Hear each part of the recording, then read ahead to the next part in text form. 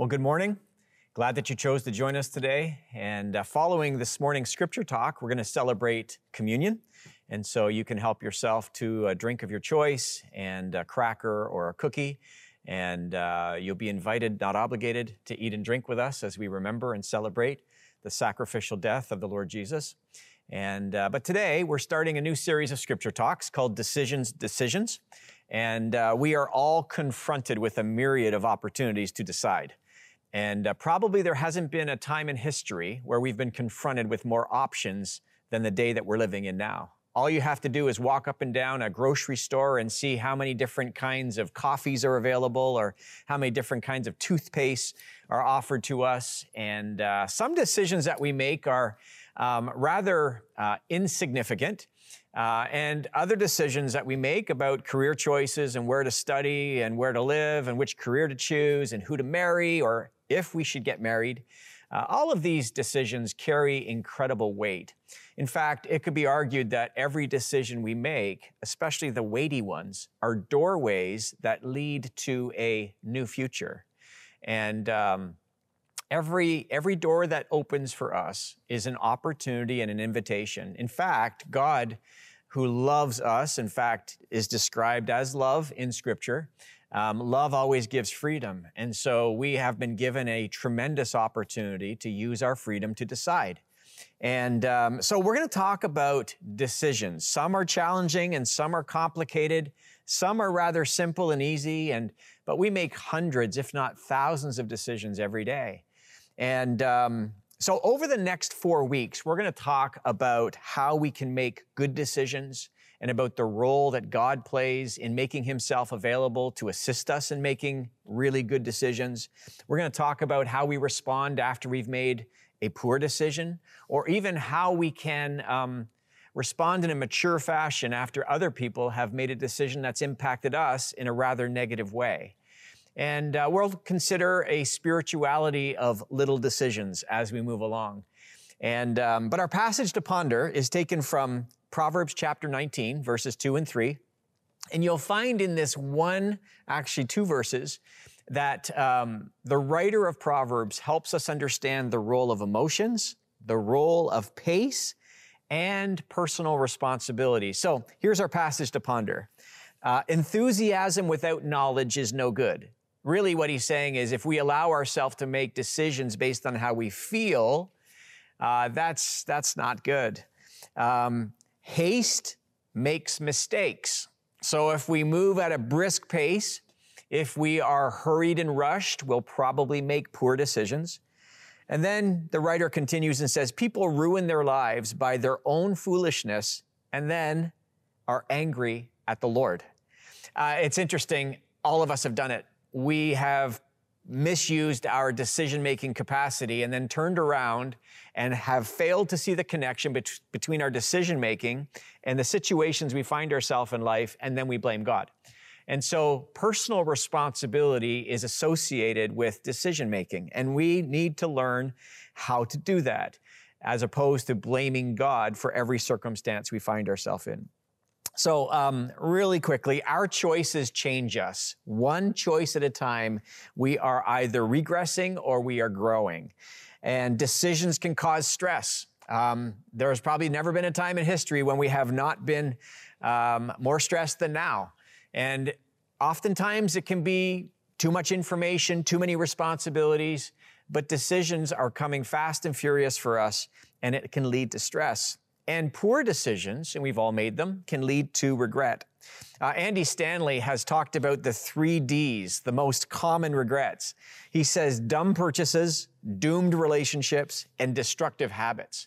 And every one of these, whether it was a debt that we took on or a relationship that we were cautioned about, or whether it was just a series of decisions that then became habit forming in our life, they all started by using our free will to decide. Whether it was an expenditure, whether it was a relationship, or whether it was a series of consecutive, repeatable acts that became habit forming in our lives. Ruth Haley Barton, she talks about some foundational beliefs that are crucial or critical to making good decisions. And we'll hold these before us as we walk through this series, but I think these are incredibly helpful as we start this morning. Here they are. The first one is a growing confidence in the goodness of God. If we're going to make really good decisions, we're going to have to understand and believe, have a predisposition of our soul that is paying attention to the fact and acknowledging that God is good, that God is incredibly good, and that we can trust him. When we hold that in front of us, then we can walk confidently through every doorway that presents itself to us. And so a growing confidence in the goodness of God is number one. Number two, love is our primary calling. And we can answer the question every time we're confronted with a decision, what does love require of me? And love is always predisposed toward acting for the good of the beloved. And so it's not just about us. We make decisions for us, but not just for us. We make decisions for others as well. And the decisions we make are never isolated in a vacuum, but they always impact other people. And then thirdly, God speaks with us by his Holy Spirit to help us know the demands of love in a certain situation. And so we are not alone in our decision making. We'll talk a little bit later about the role of the community of faith. But we also have the Holy Spirit of God. Those of us who put our saving faith in Jesus, we have a companion or a counselor, and we'll talk about his role a little bit later this morning. But we have a companion who is with us, a guide who helps us along the way. And we do well to consult him when we make decisions. All right, so 3 big ideas today as we talk about making good decisions, because that's our teaching theme for this morning. It's going to be about reading Scripture consistently. It's going to require paying attention to the Spirit's promptings, and it will also involve leaning into the community of faith. So we'll start with, and this could be a rather meat and potatoes teaching this morning, but it's so central as we step into September, knowing that sometimes the routines of the fall season can be incredibly busy. And we can be rushed to make all sorts of decisions, and we can get distracted easily and fill our lives up with all sorts of things that don't matter as much as other things do. We want to make sure that we're anchored. And so this is why I guess I've put together a meat and potatoes kind of meal for us today. So we'll talk first of all about reading Scripture consistently and the role that that plays in making good decisions. Proverbs chapter 2, verse 6 says, "For the Lord gives wisdom, and from his mouth come wisdom and understanding." So we know that, many of us who've been around faith communities for a while, that we should read Scripture consistently. But why should we do it? I've got 3 thoughts for you about that this morning. The first one is this: when we read Scripture consistently, our vision for life becomes clearer. According to the New York Times, only 25% of Americans believe that they have a clear sense of purpose around their life and what makes their life most meaningful. People who have a sense of purpose live longer than those who say that they have lost their purpose or lack purpose. And that's according to Applied Psychology in a 2010 study. Scripture helps us cut through the fog and to gain some helpful clarity about the purpose of life. And it's not just about our individual purpose, it's about the large macro narrative. We could describe Scripture as the story of God. And we find ourselves in the story of God as well. And so unless we can place ourselves somewhere where the divine drama, so to speak, is unfolding around us, if we can't place ourselves somewhere in the narrative, then in many ways we've kind of lost our way. And so the further our culture moves away from acknowledging God and putting him at the center, the more our purpose will seem to be somewhat elusive. And so we gain vision for life, or at least clarity around the vision for life, when we immerse ourselves in Scripture and read it consistently. We gain what I would consider to be clarity around values, values for life, or values for living. It could be argued that every decision we make is informed by a value that we hold. Whether we say yes to an opportunity or no to an opportunity, there is like a values tug of war that's going on that often leads us to decide accordingly. And so we want to, again, immerse ourselves in the text of Scripture so that we can become familiar with, as the Bible describes it, the ways of God.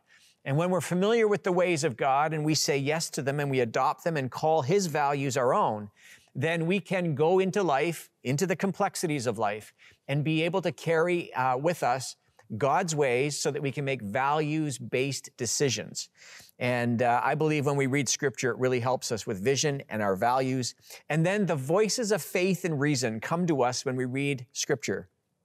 There are a lot of competing voices in our culture that invite us to live a certain way or to adopt a certain a sense of values in life. And when we listen to the text, when we listen to the voice, in fact, Scripture is not just a book of historical writings, though they are historical writings. Scripture is a divinely inspired book that helps us, again, understand what matters most in life, who God is, how He wants to relate with us. And so we read about men and women who walked with God. We learn about the things they got right, the things they got wrong. It is a book full of divine life lessons for all of us. And we do well to pay attention to those stories. A principle to live by this morning as we consider reading Scripture consistently is this. Without knowing where true north is, we will easily get disoriented and lose our way. It's been said before, psychologists say that young children, they consider their parents or their primary caregivers to be what this psychologist calls true north. And that when a child is away from their parent for just a few moments, if you see them at the playground, they'll come back and check in and then go back out and play with their friends, come back in and check in and go back out and play with their friends. They're actually reorienting their life around true north. When we read Scripture consistently, we orient our life around true north. We consistently place God at the center. He is at the center of the universe, and we put Him at the center of our story and of our life. If you haven't found it yet, I want to strongly encourage you to go to your app store and download the YouVersion Bible app. And there are so many fantastic reading plans. You can read through the New Testament or the Proverbs or the Psalms or all sorts of topical reading plans that deals with marriage and parenting and work and all the issues that we face in life.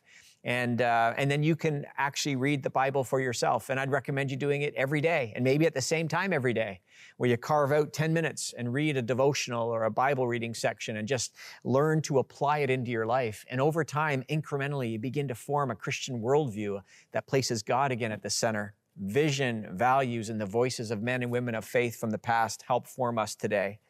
Okay, number 2, we can listen for the Spirit's prompting. If we're going to make good decisions, we need to pay attention to what the Spirit might be saying to us. Father, Son, and Holy Spirit, one God, 3 persons. It's been said before that if you try to figure that out, you'll lose your mind. And if you deny it, you'll fragment your soul. And it's so true. Now, Father, Son, we have a reference point for that. Spirit is hard for us. There's intangibility around the Spirit. He is non-material. And when Jesus was trying to explain the Spirit to a man named Nicodemus in John chapter 3, he used the analogy of wind. And it's kind of hard to get our mind around the wind. As Jesus said, we see where it comes from, we see where it goes, but it's kind of hard to grasp the wind. The Spirit is not always easy to grasp. But for us today, we do well to pay attention and to listen for what we have called over the last number of years, promptings of the Spirit, gentle nudges of the Spirit. Some have called them whispers, not necessarily with the physical ears, but there's like a suggestion in the soul that comes, wisdom from above that gets imparted. And we just pay attention for what God might be saying to us as we make our way in the world. Again, one God. So the Father, the Son, the Holy Spirit, they're all the one true God.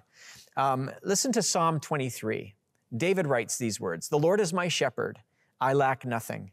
He makes me lie down in green pastures." Ready for this part? "He leads me beside quiet waters. He refreshes my soul." Here's another important phrase. "He guides me along the right paths for His name's sake." The Holy Spirit is a guide. He leads us, and He is a counselor. The Holy Spirit is a counselor. Now, remember this, good counselors don't make decisions for other people. They assist them in helping them make good decisions. The Holy Spirit is not always telling us exactly what to do so that we become very mechanical and we just choose to kind of go on autopilot. When we were young children, our parents pulled out our clothing for us. They packed our lunch for us. They maybe held our hand as they walked us to school.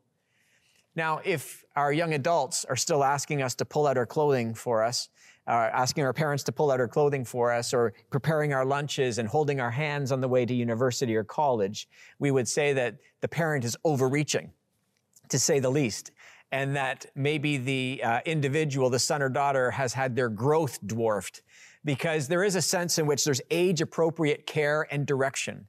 But as we grow and mature, we begin to carry with us the values that we've learned in our home. We've learned by being close to our family of origin what it looks like to live in the world as a Larmer or as a Smith or as a Jones, whatever that means. And then we go into the world with something impressed upon our soul where we just have a sense of rightness about what to do. We've been trained in what it means to be a mature human person.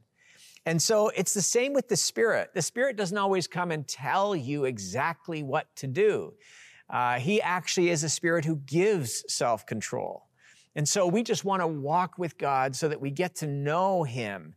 And then we carry His character into the world, and we carry His wisdom with us where we go. And so He is a wonderful counselor who doesn't always tell us what to do, but because we keep step with Him, we learn what to do in situations because we've grown and we've developed His kind of character. So the Holy Spirit is a counselor. The Holy Spirit provides caution and conviction. Maybe you can relate to this.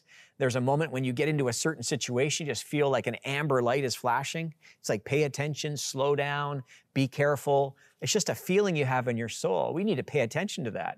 The Spirit often will caution us when we're at the edge of something that might be dangerous or harmful for us.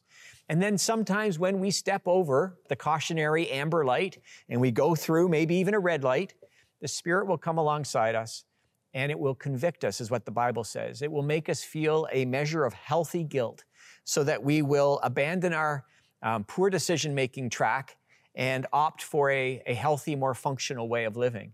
And the Spirit will provide that for us, not to shame us or condemn us, but to invite us to turn for home, to find a better way. And so the Holy Spirit provides caution and conviction, and the Holy Spirit offers us companionship. As we've already mentioned briefly in Galatians chapter 5, Paul writes and says, let us, since we live by the Spirit, let us keep in step with the Spirit. So there's a sense in which the Spirit is working in the world, and He says, why don't you come and walk with me and work with me? And our job is to stay in step with Him, to adopt His pace and His rhythm. And so a principle for us to live by is this: allowing the Spirit to lead us requires trust. We have to believe He's leading us into a good place. And staying in step with the Spirit often requires a change of pace. He doesn't walk at our pace. We need to walk at His pace. And again, as we've talked about earlier, when we're rushed and hurried, we often don't make good decisions. So we slow down and keep pace or keep step with the Spirit. All right, number 3, stay in community with the people of God. A few passages for you. Proverbs 11:14. For lack of guidance, a nation falls, but victory is won through many advisors. Proverbs 18, verse 1. One who separates himself, one who isolates himself, seeks his own desire. He quarrels against all sound wisdom. This passage is saying, don't isolate yourself. Don't separate yourself from others. Step into a circle of community. There's wisdom there. And then Acts 15, verse 28 says, it seemed good to the Holy Spirit and to us not to burden you with anything beyond the following requirements. And then Luke describes what the early church was deciding together. And so there was a sense of communal decision-making that was happening. And that can be a wonderful, life-giving experience for people, especially when you step into a circle of maturity. I do want to caution you to beware of echo chambers. If that's a new idea for you, an echo chamber is this idea that you only step into a circle that will resonate or reflect back to you what you hold true or what you hold dear. And so sometimes we seek out echo chambers because we want other people to reinforce what we believe and what we think and what we hold to be true. If you haven't seen Social Dilemma yet on Netflix, I really encourage you to watch it. There are algorithms on social media that target us, that deliver news stories to us or certain posts that reflect what we've liked in previous social media feeds.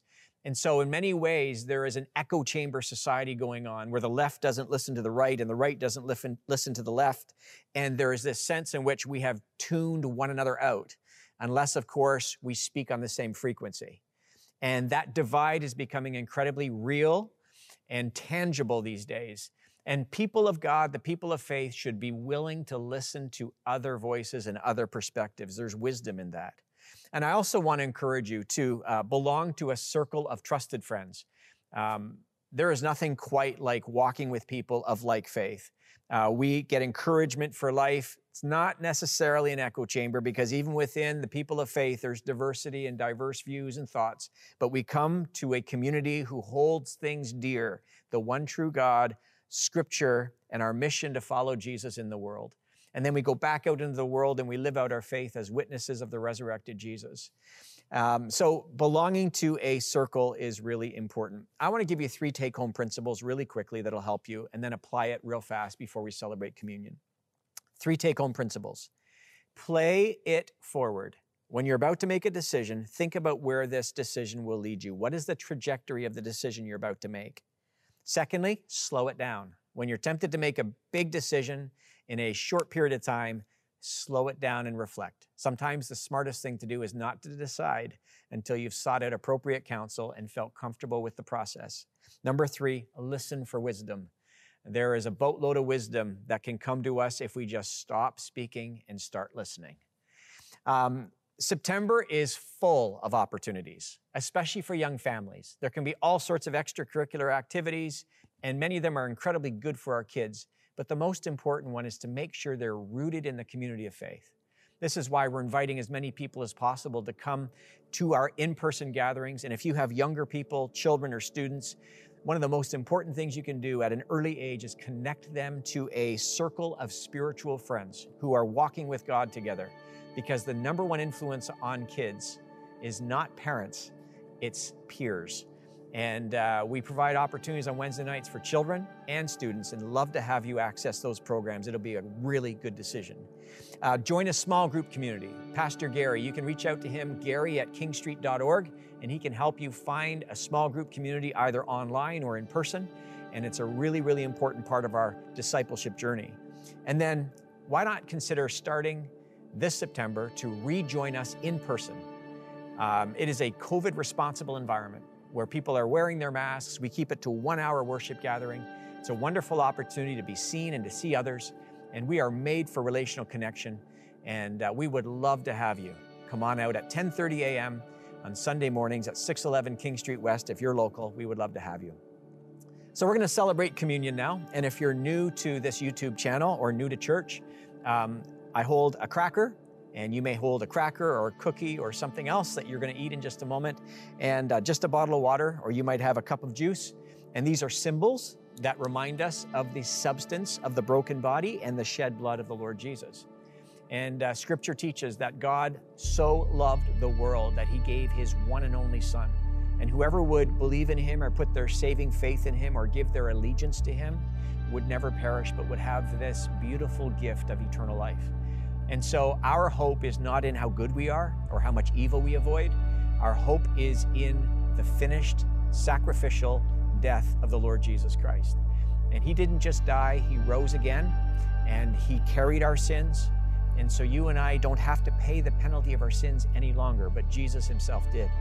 And so around King Street Community Church and in many, many other expressions around the Durham region or around the world, we celebrate the death of the Lord Jesus. Because how loved we are. We see in the face of Christ how deeply loved we are. So the Apostles' Creed is an early summary of the belief that the early Christians carried with them. And we still hold these to be true. And so if you're in your living room or somewhere else in your home or elsewhere, would you join me by reciting the Apostles' Creed? We believe this to be true. I believe in God, the Father Almighty, creator of heaven and earth. I believe in Jesus Christ, his only Son, our Lord, who was conceived by the Holy Spirit and born of the Virgin Mary. He suffered under Pontius Pilate, was crucified, died, and was buried. He descended to the dead. The third day he rose again from the dead. He ascended to heaven and is seated at the right hand of God, the Father Almighty. From there he will come to judge the living and the dead. I believe in the Holy Spirit, in the Holy Christian Church, the communion of saints, the forgiveness of sins, the resurrection of the body, and life everlasting. Amen. So, with high regard for the broken body of the Lord Jesus, would you join me by eating the wafer or the cracker or the cookie?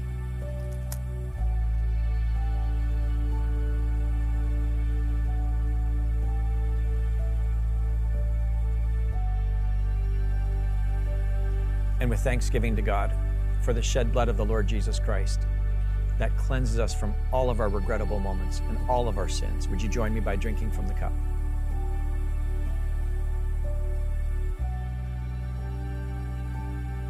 Father, thank you today for this beautiful gift of communion that reminds us again of how severely loved we are. Thank you for the decision that Jesus made to go to the cross. It was a beautiful, good decision. Hard, but good. And for us today, God, we're making all sorts of decisions. Some seem rather small, some seem rather complicated and large. Pray, God, that you would give us your wisdom. Help us to stay anchored in the scriptures that you've provided for us so that we can know your ways. Help us to pay attention to the Spirit's prompting so that we can listen to his wise counsel. And help us, Lord, to stay connected to the community of faith so that we can belong to a circle of trusted friends who can cheer one another on to run this race of faith that you've called us to run. So we commit our ways to you now, God, and thank you for all the ways you love us and care for us and guide us along life's pathway. And we pray this in Jesus' name. Amen.